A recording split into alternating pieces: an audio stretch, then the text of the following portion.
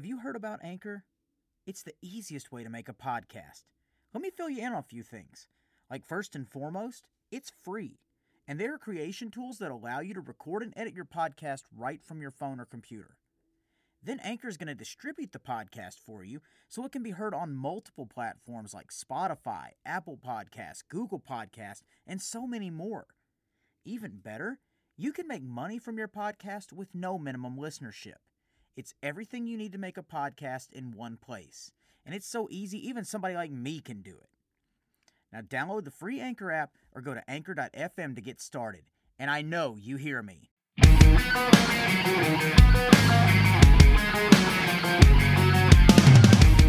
I know you hear me when I say we're halfway to Halloween. And if you can't wait another 6 months to get your spooky fix, then you need to check out Malice Haunted Attraction in Belfast, Tennessee. They're going to be open Friday, May 13th and Saturday, May 14th from 7 to 10:30 p.m. Ticket prices are only $20. They're going to have concessions, they're going to have a DJ in the midway, and they're going to have a last ride casket simulator. So if you want more information about it and you want to check it out, go to malicehauntedattraction.com. I know you hear me.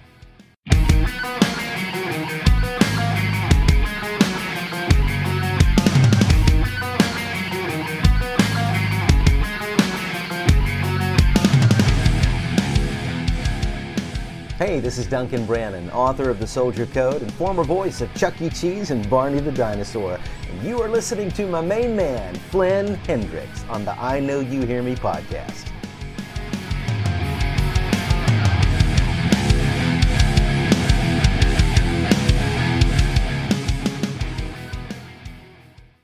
Hi, I'm Will Harridge, and I'm an audio engineer.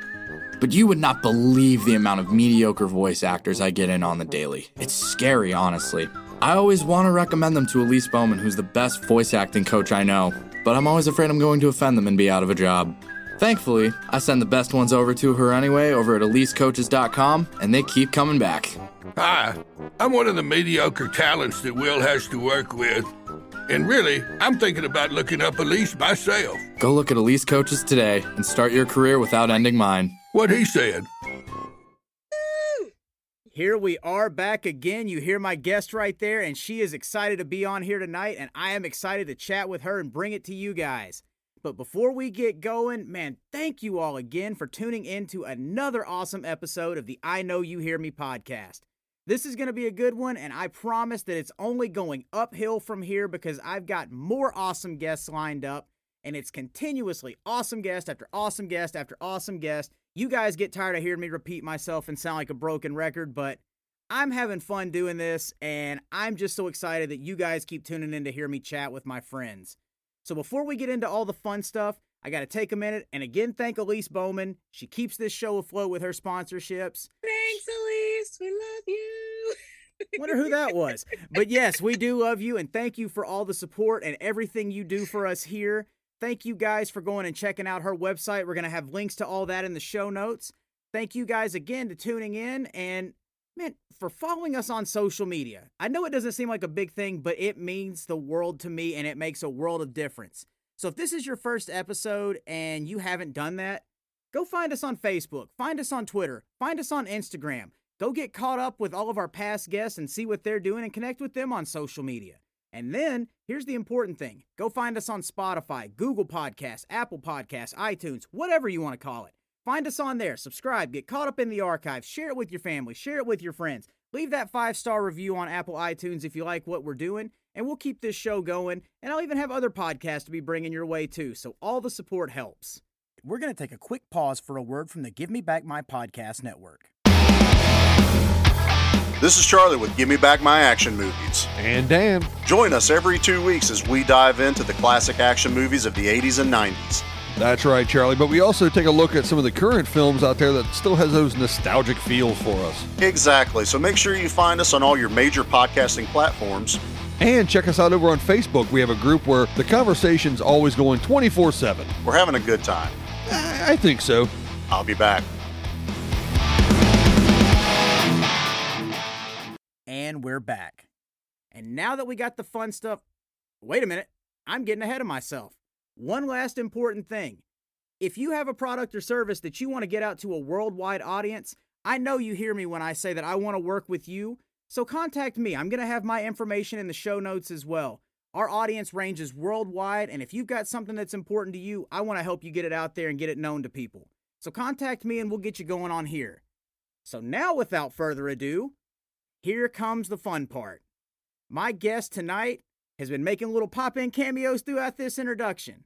She is not only a Shakespeare teacher, she is an actor, she is a voice actor, she does mermaiding. She's known affectionately as the Brawling Bard. She's somebody that I am lucky to call a friend. Her name is Carlyle DePriest, and I've been waiting to have her on for a while. Carlyle, how are you? I am fabulous. Thank you so much for having me.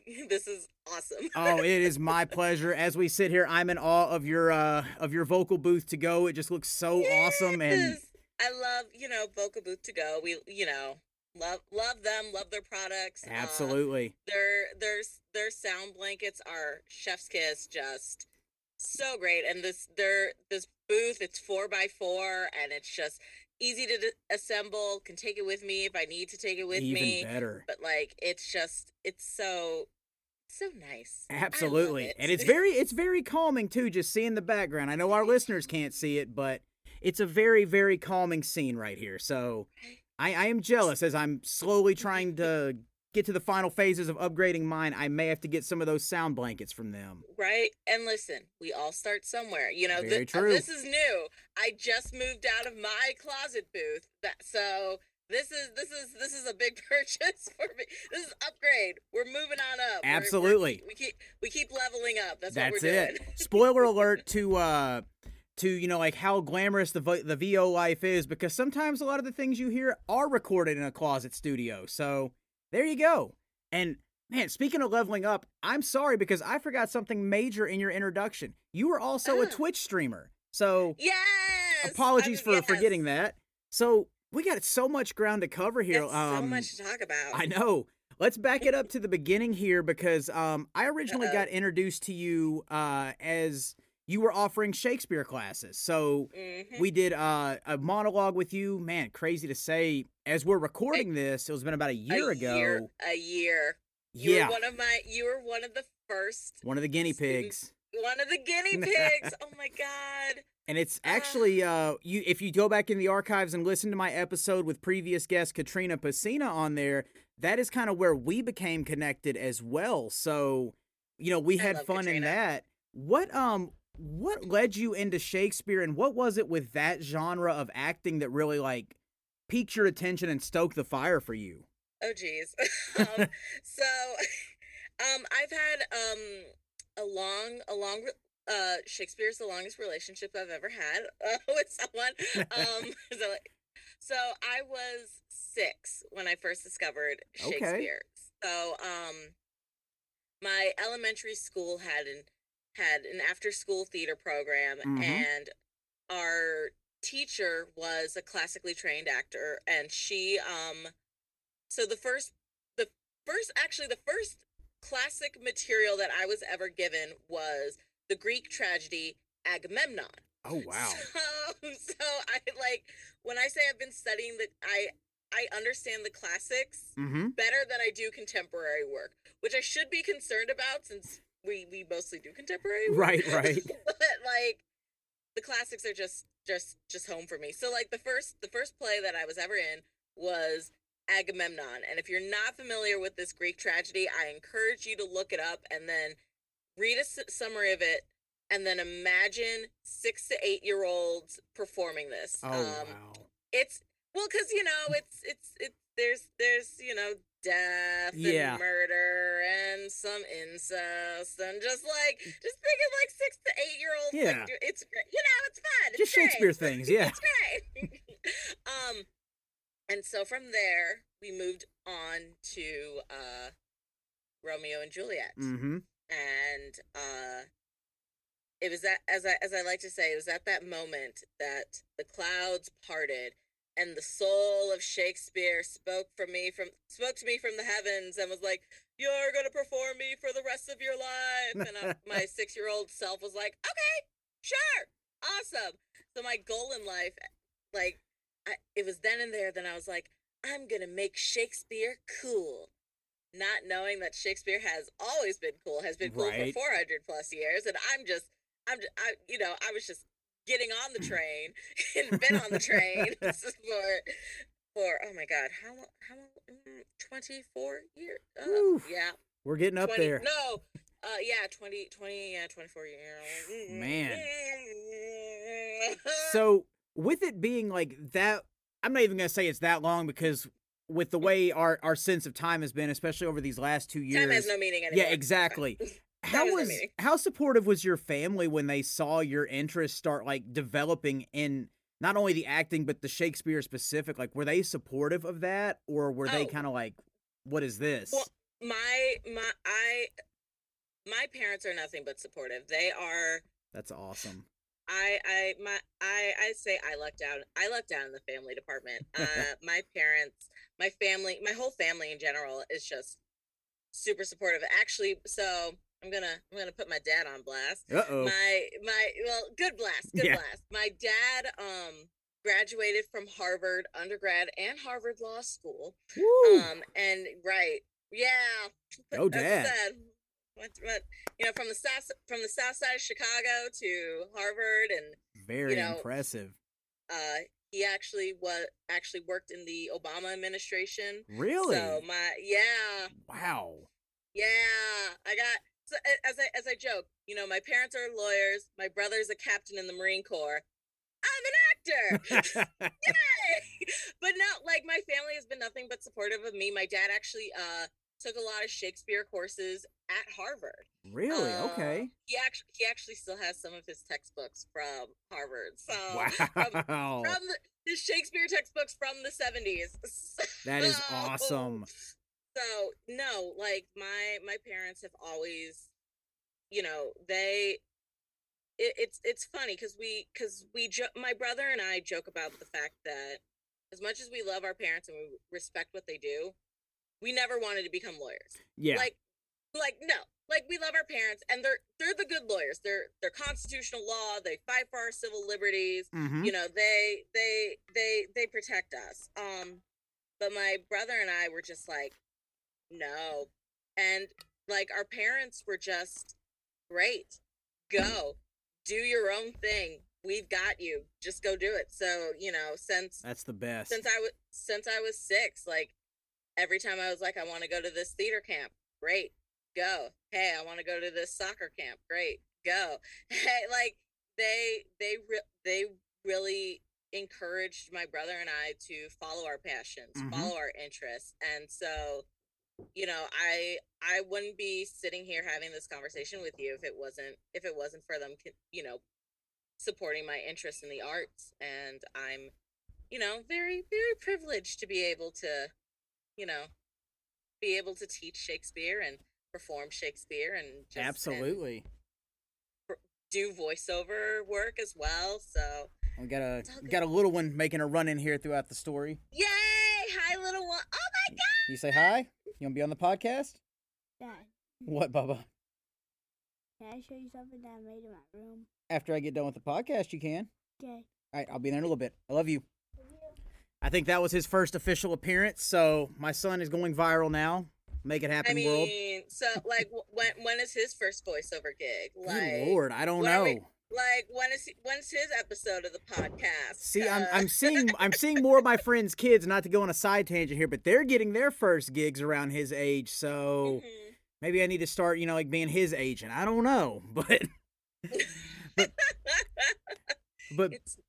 it's a marathon. It is. It is. That's the truth of it right there. And that's something that I want to come back to, especially like relating my own experiences to it. But going back to that, with how supportive your parents were and everything, and how like just you had that moment where it spoke to you, and you've mentioned it's been 24 years now.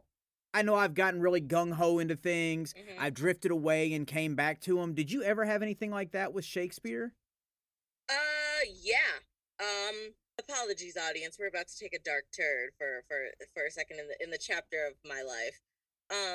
When I first went to college, I went to the University of Iowa. Mm-hmm. Go Hawkeyes! I'm still a Hawkeye at heart. I still root for their sports teams. Go sports ball. But when so when I got to Iowa, I was feeling pretty confident about my skills in Shakespeare. I, had auditioned for one college using a Shakespeare monologue, and they loved me. The only reason I didn't go is because that was my brother's college, and I was like, I'm not going to the same college as my brother. Right. I get it. No. So that probably might have been the smarter choice. But you know what? I went with my gut at the time, and my gut was saying go to Iowa. And I was like, great. Also because Iowa was paying half of my tuition. So yeah. Okay, that makes a lot of sense too. We're gonna go to Iowa. We got scholarships, we go to Iowa. I get it. So, but my time in the theater department at Iowa was the worst 2.5 years of my artistic career.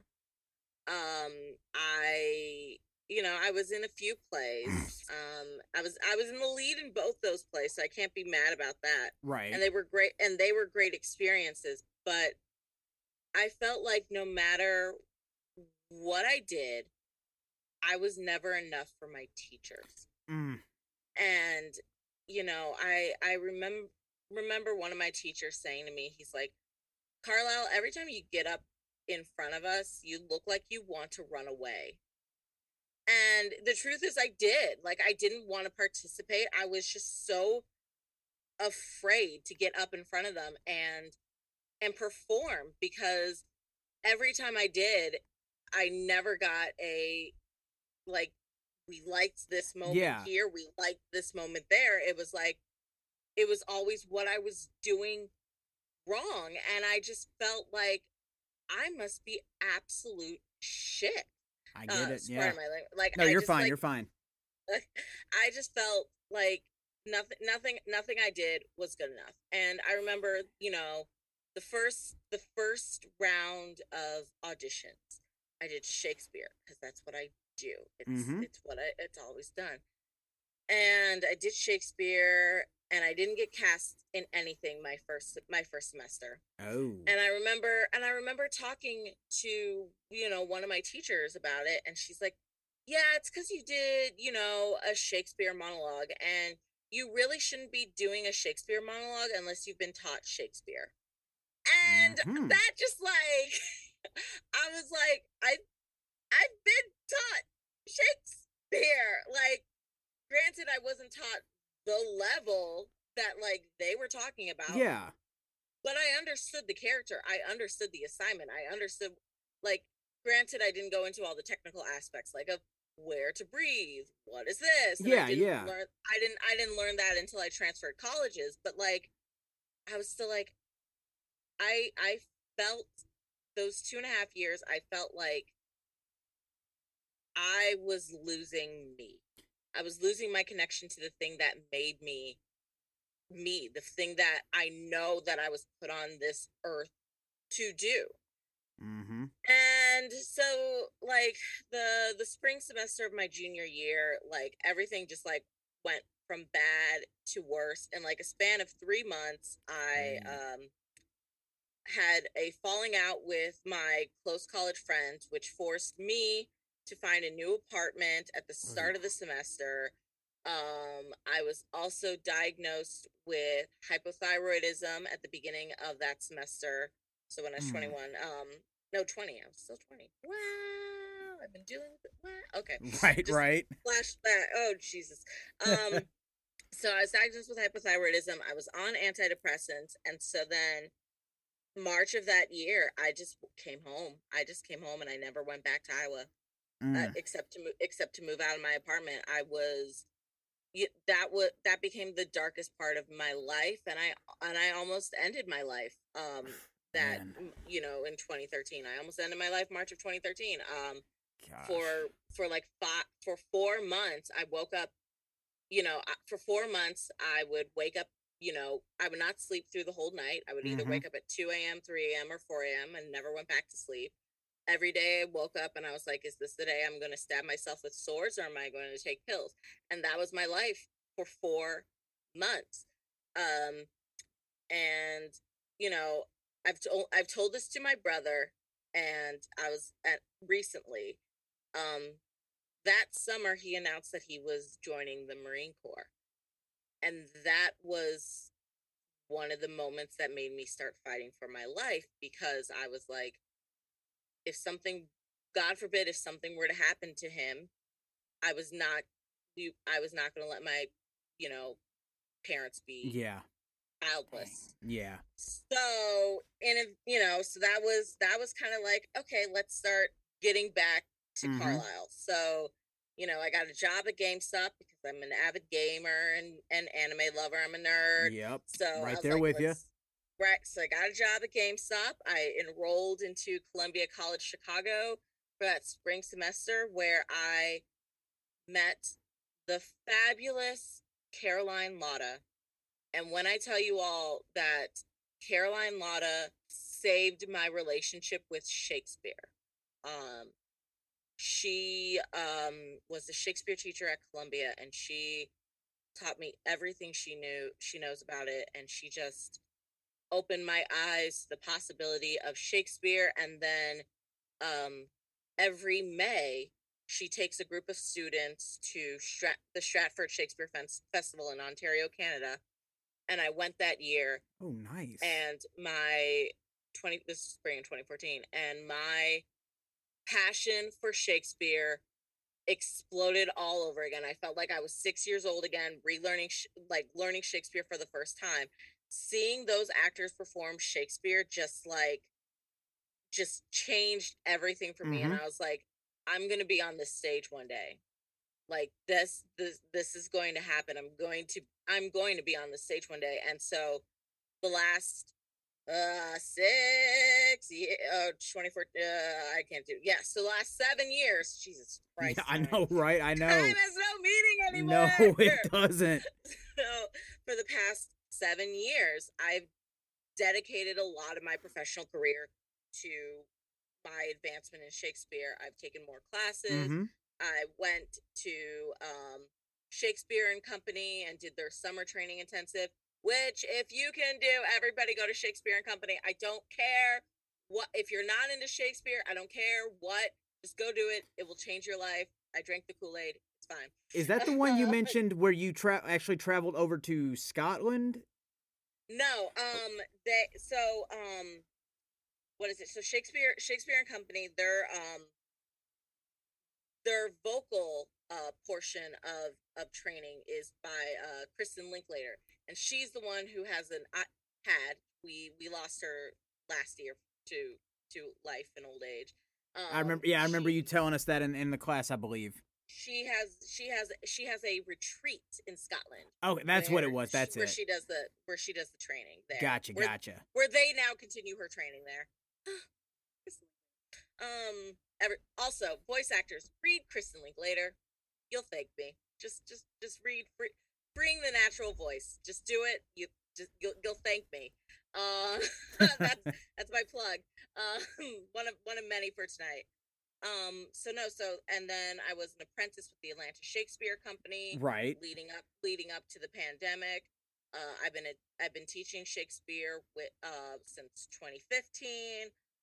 Starting with kids and then moving to adults. Both are great. Absolutely. I don't have preference. Sometimes they act like each other, but sometimes, or like all the time. I was trying to be generous here. And also, guys, during all this too, as she mentioned, freeing the natural voice, I did find the link for that. So I'm going to have that in the show notes for anybody that wants to check that out. Do it. So do it or she'll come find you. She does have a bullwhip, so. I will, or I'll just be like, come take my Shakespeare class, and you'll see why. That too. And we're going to come to that. So I do have a question if you're okay talking about it. Of course. Going back to that semester at college where, it seemed like when it rained, it poured and everything was just kind of like in that dark space.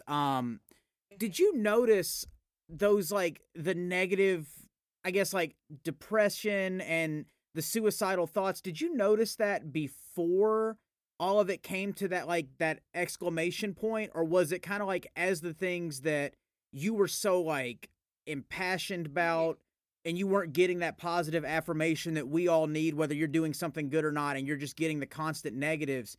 Did you have that beforehand, or were things like that just kind of accentuating it and bringing it to the forefront and making you more aware of it? Yes, pretty much. Let's see, because I started college 2010. Dating myself here, everybody. So I started college in 2010, and pretty much from September of 2010 to March of 2013, like my mood just went. I started antidepressants October of 2011, and I just was never really happy at Iowa. I never found my footing. I never found my place. You know, I applied myself to where I could, and just like I just never felt like I got. I never felt like I got my footing. I understand that. And part of my depression is linked to my hypothyroidism. So during those 2.5 years was when my disease was really starting to develop. Like when I tell you all that before I started my medication for hypothyroidism, like winters are still very hard for me, but when I tell you I could sleep for 12 hours, nap twice throughout the day, and just be completely exhausted from like October to April. Like that was my life from the age of 18 to like to 21. That just like I just ceased to function. So not only could I didn't have energy to do anything, which meant like I didn't have energy to apply myself. I didn't have energy to concentrate. And so like when I wasn't doing my best, it showed. And it's just like, and I would try to do my best, and my best still wasn't enough, because like I was just giving all my strength just to get out of bed. Yeah. And so just like, you know, how was I supposed to be doing my best at Iowa when I was clearly not feeling my best? And so that just made me feel worse, that it was like, I'm trying my hardest for the thing that I love the most, and it's just not enough. And I get it. And, you know, you say that you moved back home, and, you know, eventually, you know, like you started surrounding yourself with things that you were passionate about, that you enjoyed doing. Before that happened, did anybody kind of notice those signs, whether it was somebody in Iowa or somebody at home, and, you know, try and talk to you about that, or try and help you find help for that? Or what was that like? So I started seeing a therapist. October 2011 as well. Actually, no, earlier. Actually, no, I started seeing a therapist in June of 2010. And then, you know, my parents have always been, again, my parents are always super supportive. And like, I wasn't feeling well. So it's like, okay, let's figure out why you're not feeling well. Right. And, you know, it was one of those things that, you know, unfortunately with mental health, there's no linear path. Y'all. There's no linear path to feeling better. There are ups, there are downs, and it's making sure that in those down moments, you're surrounding yourself with people who love you and will remind you that they love you, and that you are enough, and you are valid, and your struggles are real, and you know they are there to help you. Absolutely. And that's what's so scary and harmful about depression and anxiety. It's just that you feel alone. Like it's truly a mind fuck, because you know other people are suffering from it. You see it and you can relate to it. But at the exact same time, you feel completely alone, and that your suffering is only unique to you. Like no one else can possibly feel what you feel. Yet 1/3 of adults, hi y'all, 1/3 of adults suffer from depression and That's anxiety. it. Like, so we're not alone, but No. we feel alone. And And it's just like, man, when I tell, like, I recently had this past summer, so summer 2021, I had a relapse in my mental health battle. Mm-hmm. And I at the end of July, I actually reached out to a crisis hotline. I was in a bad space this past summer, and I was like, I haven't been like this since March of 2013, and you know, luckily in the past 7 years, I've gotten more therapy, gotten better Absolutely. coping mechanisms, and better tools at my disposal to help with managing my depression and anxiety. And so you know but not everybody has that. Yeah. So for those of you listening who are struggling, guess what, you now have access to my information. So if you need someone to talk to, if you need someone to help you, get those first initial steps to finding a therapist, or need that extra help, Mm-hmm. my inbox is open. So And same here. I'm right there with you. And I know even previous guest way back at the beginning of season 1, Jimmy Street, put himself out there as somebody if you need it too, because especially speaking from experience, and like you said, somebody else is going through that.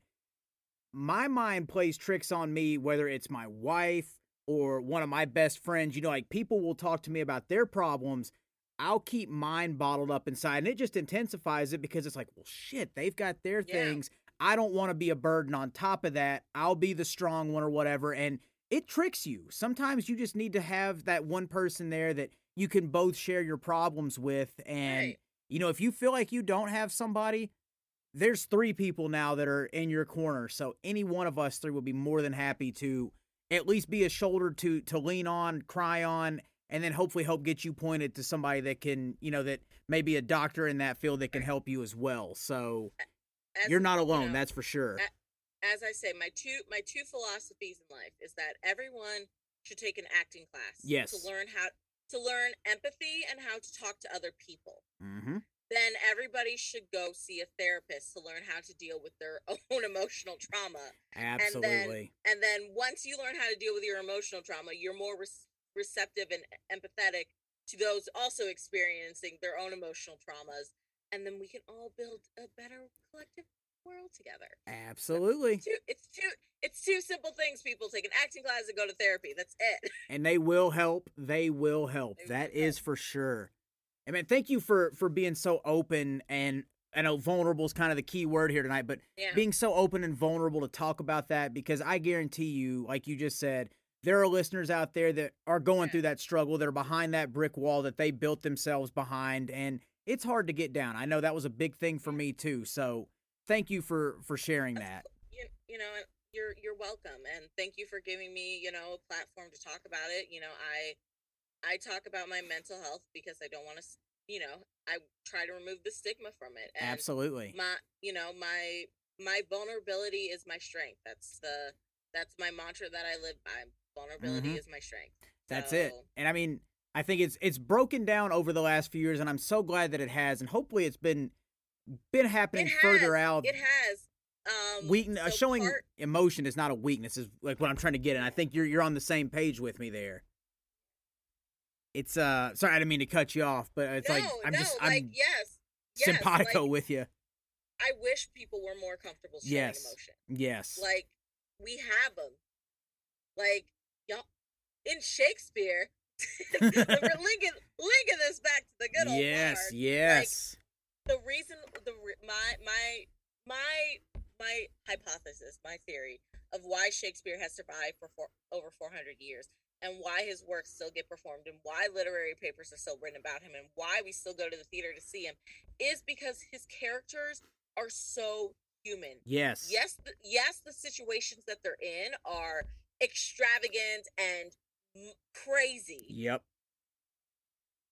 but there is a level of truth and understanding that these characters have, and they are a reflection of humanity's emotions at the highest and the lowest, and they just live on this plane of heightened emotion. Yes. And so it's just like, that's why I believe Shakespeare survived, because he still teaches us how to be human. Absolutely. And he, and I think that's why I say everyone go to Shakespeare and Company's training intensive, because it teaches you not only how to be a better actor for those of us who are actors, but it teaches you how to be a better human being, and it teaches you how to 100%. Be more like that's just who they are. That's it. That is it. And man, you made the segue so easy to come back to Shakespeare, because that's what we're ultimately building towards. Make my job easy. So where in all this did the voice acting come in, though? So just like with Shakespeare, I kind of stumbled into Shakespeare. I kind of stumbled into voiceover. So when I started, so my first fall semester at Columbia College, Chicago, or actually my second semester.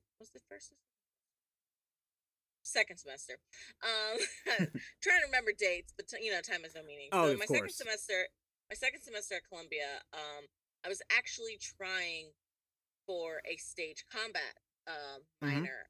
I took stage combat my first semester, and I've loved it ever since.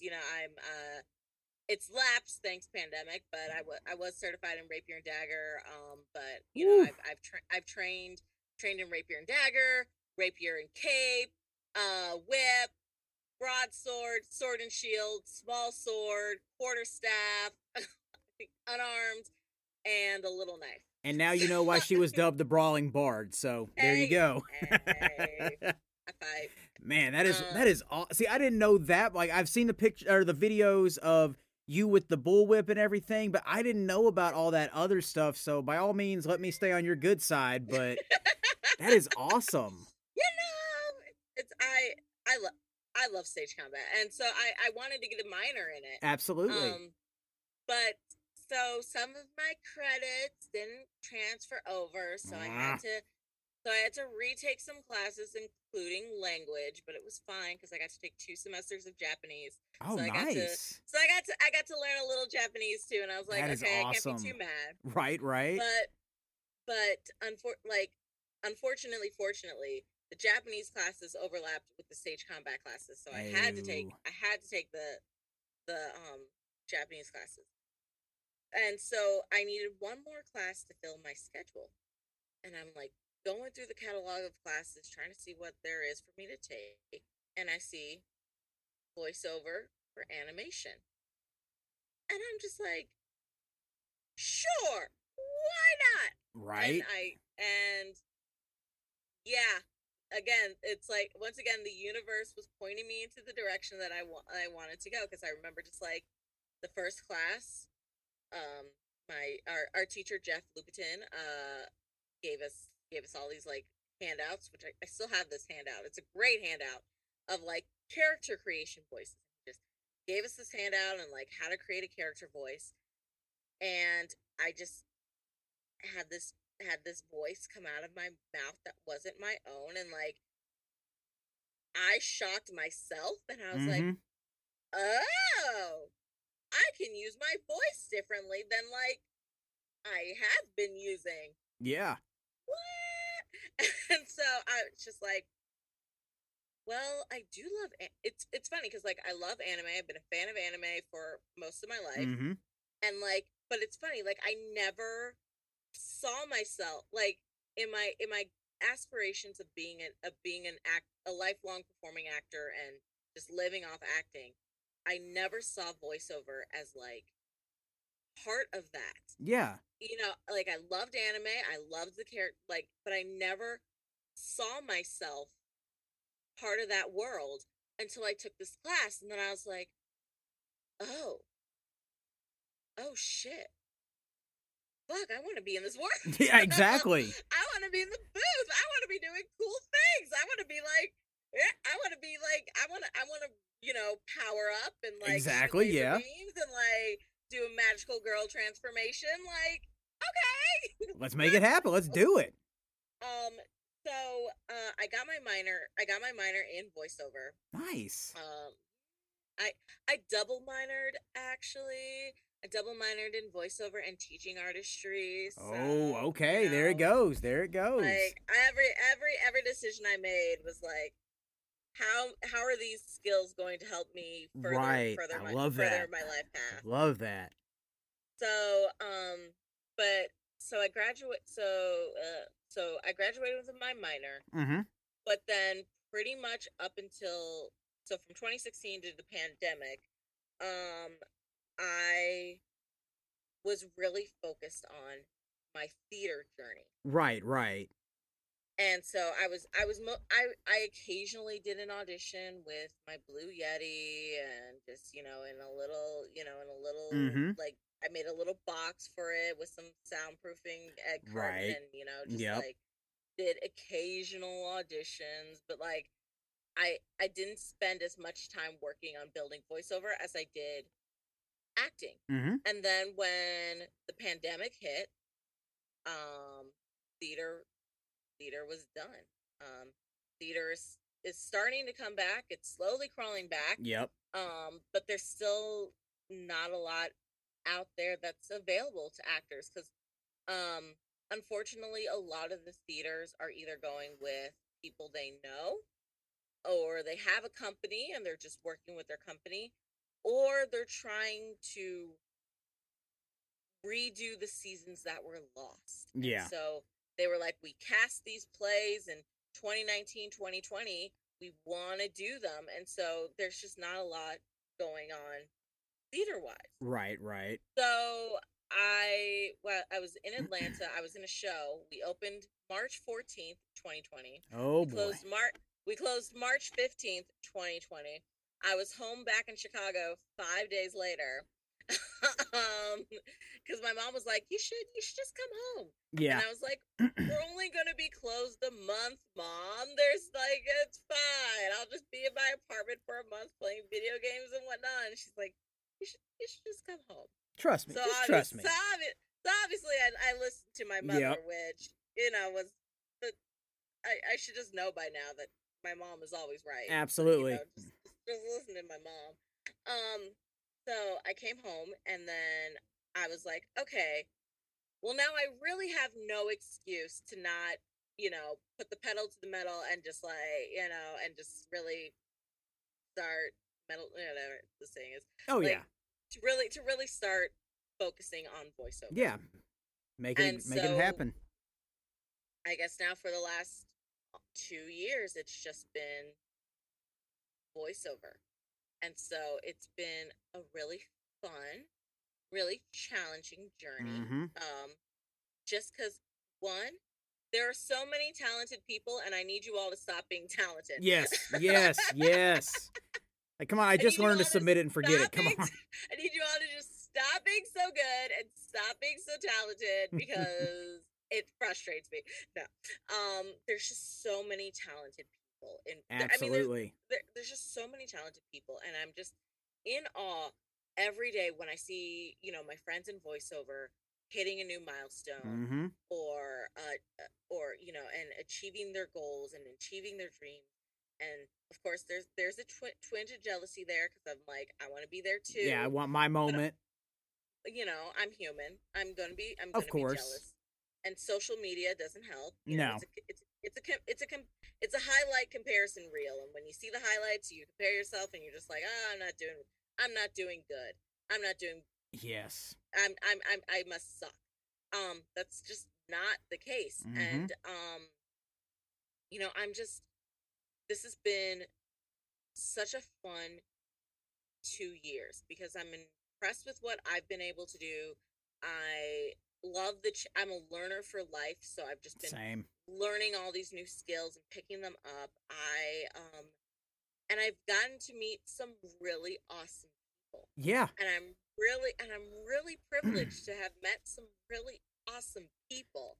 And just like, and it's side note, I've just done some casting work with a local theater here in Chicago. Oh, nice. And like it was nice because it's just like like I've known the artistic director of this theater for a few years. I was in a play that he directed a few years ago, and he just offered me the casting job. He's like, "Do you want to be casting director for this season?" And I was just like, "Sure, it's a job, right? It pays, and it's acting related, of course. Acting related, great, and like, you know, it's so. So I guess now add that to my resume, casting director. You know, nice. Whatever.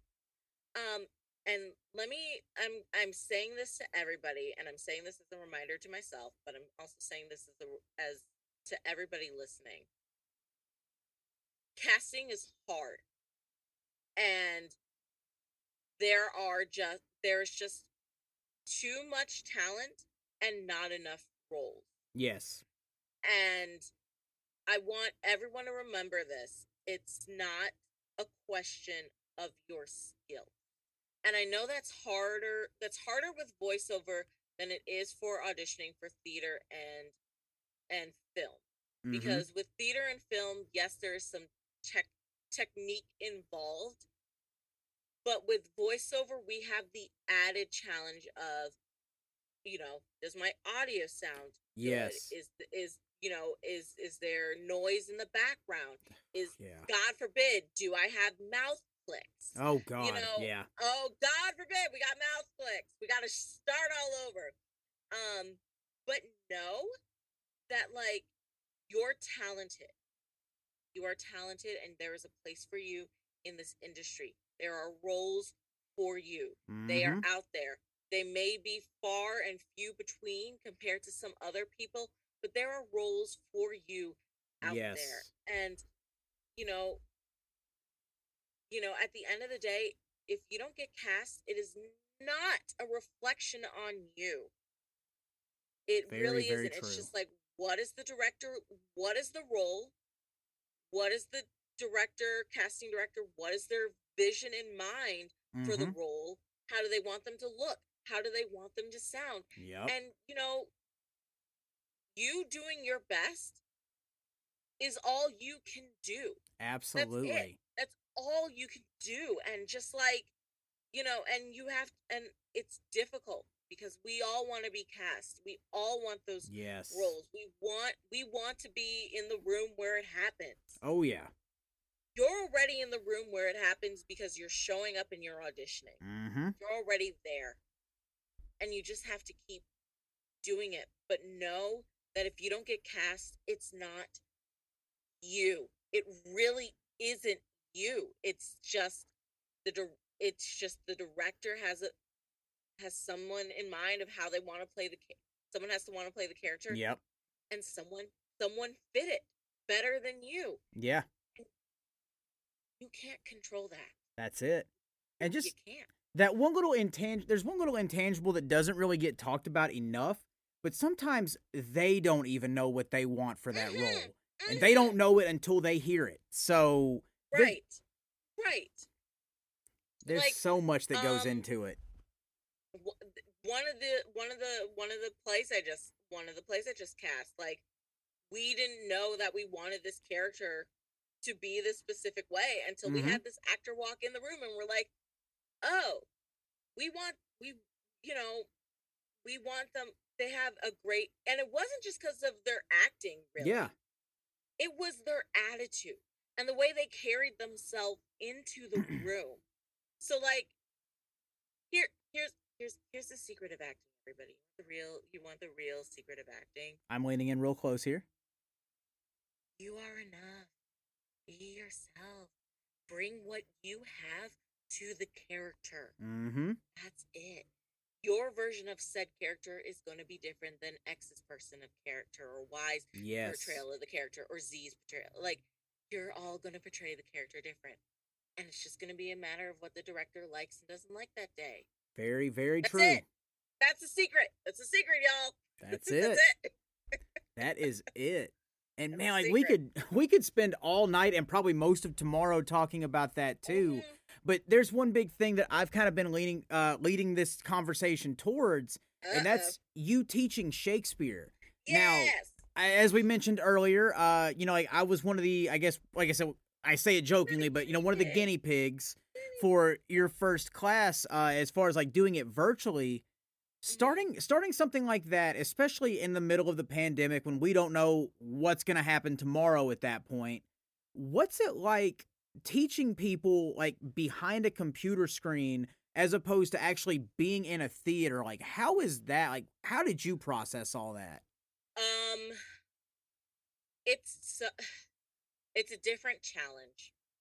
I miss being, there's something nice about being in the room because you can actually like, there's a certain like physical, and I try to recreate it in my classes as best as I can, this kind of atmosphere of of support, and everyone is in there, is supporting you. It's a no judgment zone. And there's just something nice about being in a room with other people and actually being able to like physically touch and move in the space. And teaching virtually, you're really just like, I'm in my box. Like I can't move as much. So that's why one of the reasons in my class I get everyone to stand to do their monologues. Like if they feel like, I feel like my character in this moment is sitting, fine, I'll let that slide. But most of the time I'm like, get up on your feet. Do it on your feet. This isn't like, I teach it for voiceover as a way of like how for voice actors to develop a deeper understanding of the characters they're auditioning for and they're portraying for, and how to access those emotions that we need. Because here's the thing, theater acting and film acting, you have your whole body as your tool, as your instrument. This is everybody seeing you perform. We just have our voice. And, granted, they're going to be animated onto characters and video game characters, and hopefully, but like, you just have to sell this character with your voice. You need to have emotion in your voice. It's not, it's great that you can make all these character sounds or monster voices, and great, but if there's no emotional depth to that, if there's just no emotional tie to that, it falls flat. And it's just like, you can sound happy, but are you happy in this moment when you're portraying the character? Are you thinking of something that makes you happy? And if you're not, then it's going to come off as fake happy. Absolutely. And the directors and casting directors can tell when you're pushing too hard and when you're just like phoning it in. So it's finding that delicate balance of like, am I doing too much? Am I not doing enough? Like, what is that sweet spot? Absolutely. And so and that's why I encourage my students to stand on your feet and just perform this monologue. Don't worry about how far you are from the mic. Don't worry about mouth clicks. Don't worry about any of that technical stuff that we worry about when we're recording an audition. I just want you to keep it simple, and I just want it to be you and the text and the character. That's it. And I mean, if you want to talk about your experience with Shakespeare, I'd love to. It was very fun because I was like, I've been known, and I guess sometimes it still happens, I will hold back, or I will overthink things and get in my own way. And the way you taught it, especially like there were things like last minute before we did our performance on Zoom and Facebook Live and everything, you were given those little fine tweaks, again, that we may not have thought of up until that point. But when you say it, it's like that light bulb moment that just shatters that wall that you put up, and it helps you find that extra little something or that little it factor that makes it that much better. And again, too, like you said, being on your feet makes you that much more expressive to the emotions that are going on in that moment. Whereas if I was just trying to do it and, sitting on a stool doing it, it may have still been like spewing out emotion, but it could have come off like I was phoning it in because my body language wasn't into it too. So the way you taught it, like, made it so very understandable because, like you at the beginning, I'd had a little bit of Shakespeare teaching, like in middle school, some in high school, Hamlet, Romeo and Juliet. And I apologize. Right. But, it's like, it was never taught at that level. We didn't break down the scenes where, like, who are you talking to, or what is the motivation behind this character, or anything like that. So the way you taught it like was a real eye-opening experience that made it so much more fun to actually get into that character and, you know, put it out to the world in that way too. Yay, So take her class. that. Cheap plug there. Yes, I will be teaching whenever this podcast comes out. I will be teaching it. Yes. So spoiler alert, by the time this airs, she will have already begun teaching again. Yeah. So I'm going to have links to, again, I'm going to sound like a broken record, but damn it, I'm going to have links in the show notes where you can get involved in these classes. And for the love of God, do it, because it will be one of the best experiences you will ever have. Aww. So before we get to the finish line here tonight, I do have one question. Guys, this is one, you know, if you know, you know, if you've seen any of the stuff on Twitter, I'm not going to name names. I'm not going to do anything negative like that. But, you know, at one point, you and some other people had a virtual school of acting that was building up. Like the momentum was building, things were taking off. And then it seemed like right as things were getting to that point, everything just kind of like the bottom fell out, everything fell apart. And there was a split between most of the teachers and, you know, the person that was in charge of everything. Not going to go into what caused that or anything like that, but when it comes to a situation like that where you've got somebody that is so well known in the business and, you know, like you're working with that person, people know there's an association there, and that split happens, how do you juggle and like how do you navigate your way through a situation like that? And then also too, like, how do you deal with any potential backlash or whatever that shouldn't come with it may come with it, if that makes sense? Like, how do you navigate that situation? So hindsight being 2020. Yeah, I can't say that anymore. Oh no. We clearly haven't learned from 2020. No. You know, it's I'm not, vulnerability is my strength. I was terrified. Yes. Understandable. I was terrified when it was all happening. Because I was, not only was I concerned for myself, I was concerned for others who were working with us. Yes. And how were we going to best, you know, protect ourselves? And that's the truth of it. How are we going to best protect ourselves? And absolutely. Protect what we were working hard to build. And honestly, it just took the wind out of my sails. I understand. I felt so defeated because I felt like for the past year and a half, I have been working hard to build something that I was very proud of. And, you know, something that was bringing a lot of joy, not only to myself, but to others. Yes. And to just see it crumble and know that I tried to save it. Yeah. And I did everything I could to try to save it, but, you know, the powers that be and other forces decided that that wasn't what they wanted to do. That wasn't, you know, they were going to keep doing what they wanted to do. And one of the hardest lessons that I've learned from all of this is that, you know,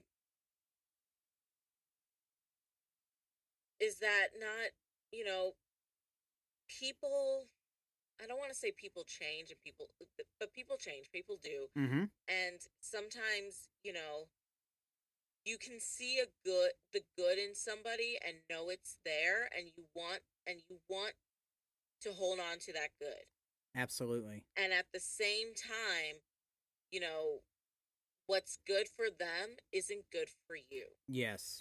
And, you know, and at the end of the day, you need to be able to say, does this feel right to me?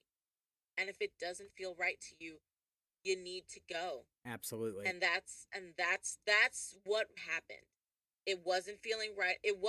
Honestly, it wasn't feeling right during the summer, and it really played into my mental health. And I let them know that, and they laughed at me, and they you know, they were just going to keep doing what they wanted to do. Right. And then when everything just started exploding on Twitter, it was like, okay, this is it.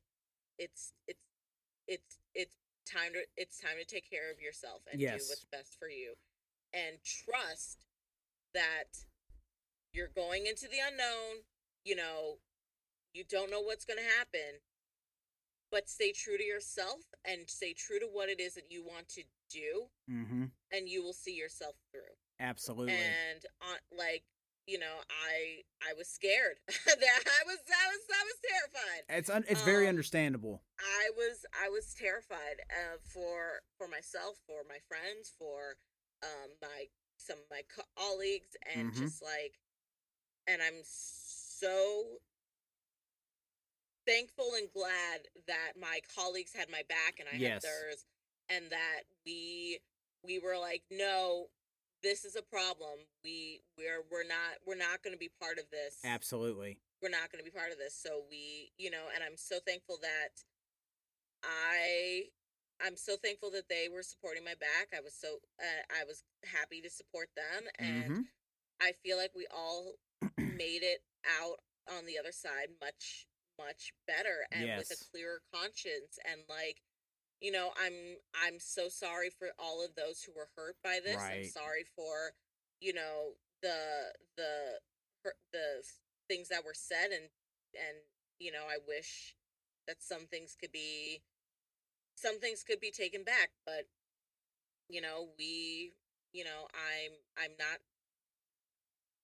I'm not sorry for I'm not sorry for leaving. I'm not sorry for standing up for myself. I'm not sorry for, my friends standing up for themselves and my colleagues standing up for themselves. We did what we felt was right in the moment, and it was right in the moment. And absolutely. It still continues to be right, because at the end of the day, we chose ourselves and our mental health. That is 100% right.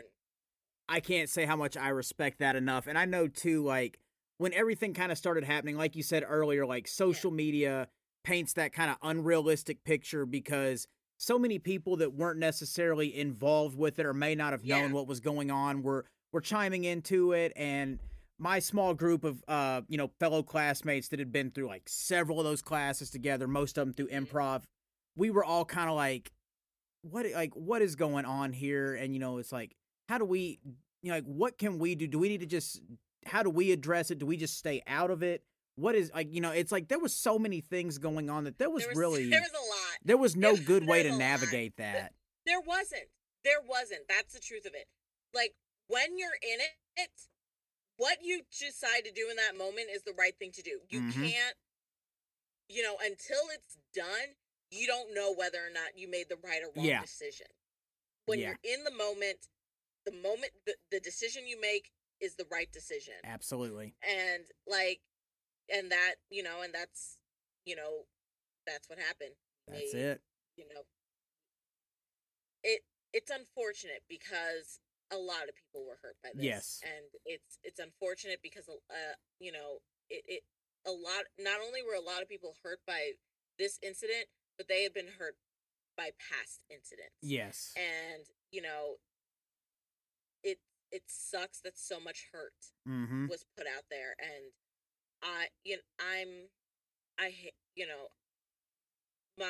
my struggles with mental health have, like, I'm a very compassionate person. I wear my heart on my sleeve, and I hate it when I see other people hurting. Absolutely.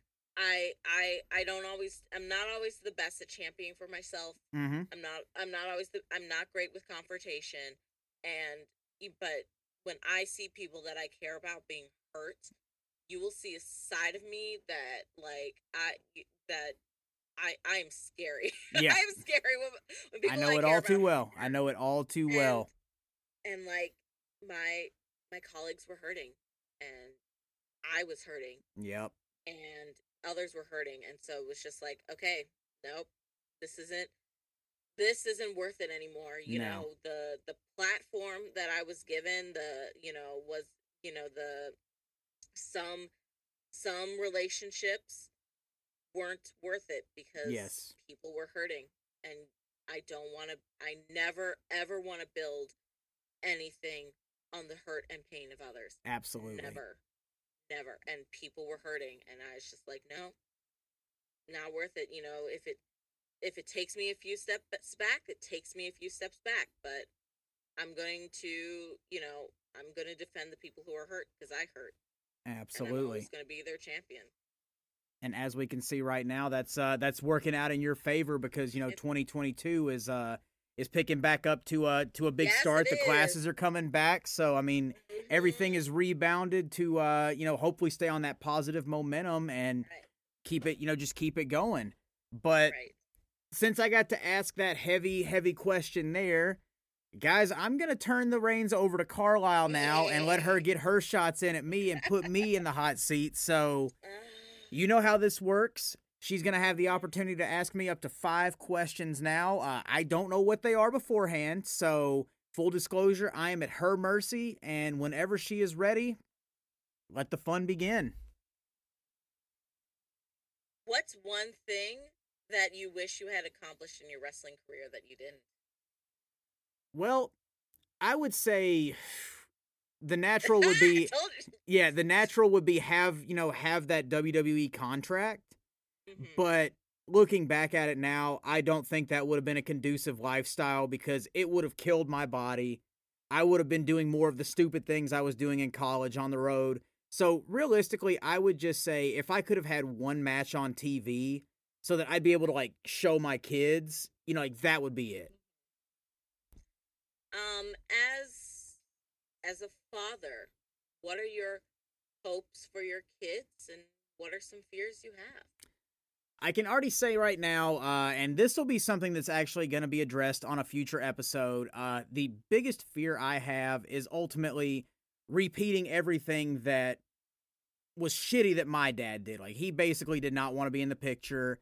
Because of him, I have a hard time, raising my voice to my kids, because I feel like I'm just repeating what he did. But ultimately, my biggest fear is becoming him.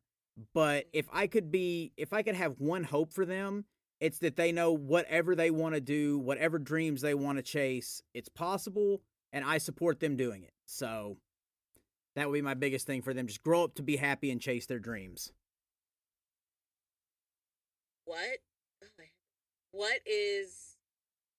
What do you hope to achieve with this podcast in the next year?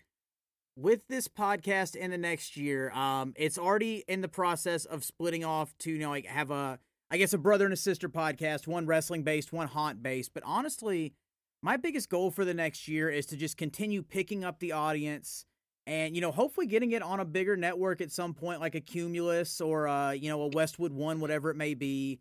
Actually, I think they're the same company now, so I need to update myself on that. But, or getting it on iHeartRadio or something like that, so it gets to a broader audience, so that more people know, especially that aren't comfortable opening up, they hear everything that we just talked about and know, I'm not alone. There's hope. And if it helps one person like that, then my job has been more than accomplished. Same.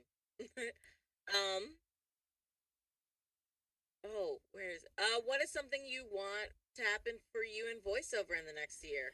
Or what are you going to make happen for yourself in voiceover next year? What are you manifesting? I am trying my damnedest, especially working with Elise as a coach, and then also too, having all these other connections with voice actors that I grew up listening to, having them as teachers and everything. With that new Dragon Ball Super coming out, especially the movie, if I could get my voice in that or in some kind of Dragon Ball project, bucket list, anything I do past that is just the extra cherry on top. But that would be it for me, just being in something Dragon Ball. Then, of course, I wouldn't complain if there was a Star Wars thing in there too, but Dragon Ball is up here for sure. What was your favorite moment in my Shakespeare class? Oh, man. Honestly, I think it was right after we wrapped up the live performance, or specifically, I guess, when I wrapped up mine, because it's I got, we turned off the camera. Yeah. And I felt this sense of accomplishment, because it's damn, I actually did that, because I guess, like, I don't know why I was so nervous, because for 11 years before that, revealing spandex, knee-high boots, all that fun stuff, you know, across the country. But, you know, like, doing something that's really out of my element that I still, like, wanted to do, and actually doing it, especially when the world is going to shit around you in a pandemic, and then seeing people, like, actually giving compliments and praise and reaffirming that in the comment section was like, damn, okay, I did that. So I feel like I'm making the right choices here, and, like, further solidify, like, just continuing that path. So I felt the sense of accomplishment as soon as that monologue was done, and I felt like I'd made some growth as an actor to get out of my own way, too. So, again, take that class. Don't make me come find you.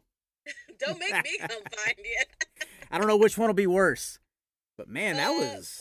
We'll tag team. Yes, that's it. I'd rather do that than have to end up getting beat up by you anyway, especially with all the weapons training you have in the stage combat. I'm out of my element. So...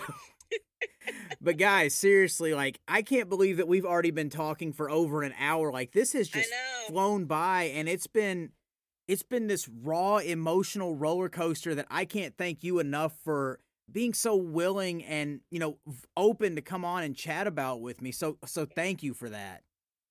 Thank you for having me. This Absolutely. was a lot of fun. Hope to return one day in the future. Very. I have a feeling we'll have some things, you know, we may need to have you back on to promote and talk about for part 2. Because, I mean, there's a lot more, guys, that we really have not even scratched the surface on, especially in the acting realm. There's so much there that literally we barely scratched the tip of the iceberg. So you will be back on again, that's for sure. And I can't wait for that to happen. But there's going to be a lot more to talk about in between then, too. So get ready.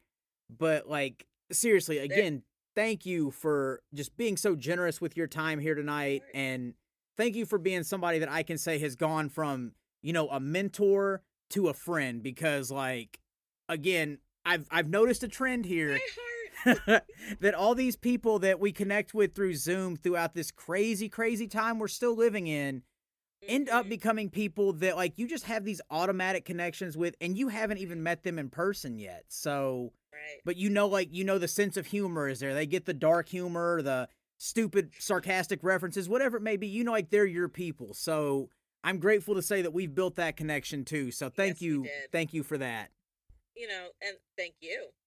You know, thank you for being vulnerable with me as well. Absolutely. And taking a chance on me, you know, a year ago to of course teach a Shakespeare. Of course, and I knew that was something that I wanted to do. So, you know, we did that that quick little 30-minute demonstration. I was like, okay, I'm sold. So let's make it happen. But yeah, guys, seriously, I think this will be the 4th or the 5th time I say it. I'm gonna have links to Carlyle's classes in there. Sign up for one. If you're on the fence about it, take the chance. Why not? Do it. Yeah, It'll do it. Change your life. Just like like that one brand with the swoosh says, just do it. You won't regret it. But man, guys, like, again, thank you for tuning in and continuing to support this show. This has been an awesome, awesome interview for me. And, like, I have been on this emotional roller coaster this entire hour and 11 minutes and a half now that we've been going. It doesn't feel like it's been that long, but you know, again, Carlyle is going to be back in the future. I'm going to have other guests on in the future that have more stories to tell that can also benefit our audience. Everybody's different, everybody's unique, but we all have our struggles, and we do have somebody that's there to care for you and somebody that's championing you. So if you feel like you're alone, you've got me, you've got Carlyle, you've got former guest Jimmy Street. There are people in your corner, whether we know you or not. We want the best for you, and we want the world to give you what you deserve. So hang on and just know that people care.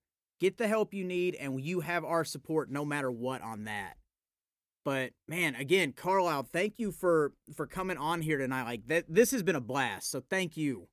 Thank you for having me. This has been a blast, and everyone, tell your friends to listen to this podcast because our host is amazing. Oh, and thank you. He deserves everything and more. Thank you. So tell your friends to subscribe and listen to this podcast. I try. And guys, like she said, she's making my job easy tonight. So If you haven't subscribed already, what are you waiting for? Go find us. Yeah, go find us on your preferred platforms, Spotify, Google, Apple. And if you're on Apple, leave us that 5-star review because it really does help.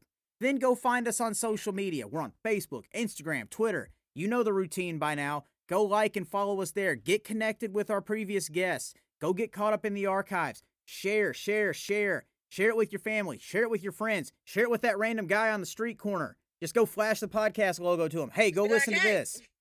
You did some good in the world at that point. But seriously, guys, thank you so much for your continued support. And again, if you have a product or service that you want to get out to the world, get with me because I want to help you make that happen. I'll have my information in the show notes so that we can connect and see what we can do to help each other out. But guys, for me, for Carlyle, I want to thank you all for tuning in tonight. I hope you all find a chance to do some good in the world before we chat again next week. And I can't wait to bring you another awesome interview. I'm going to have Trisha Mellon on the podcast next week if you're familiar with her work. So get ready for that one. It's going to be a fun interview to share as well. But for myself, for Carlyle, thank you guys for tuning in tonight. Can't wait to talk to you again next week. And I know you hear me.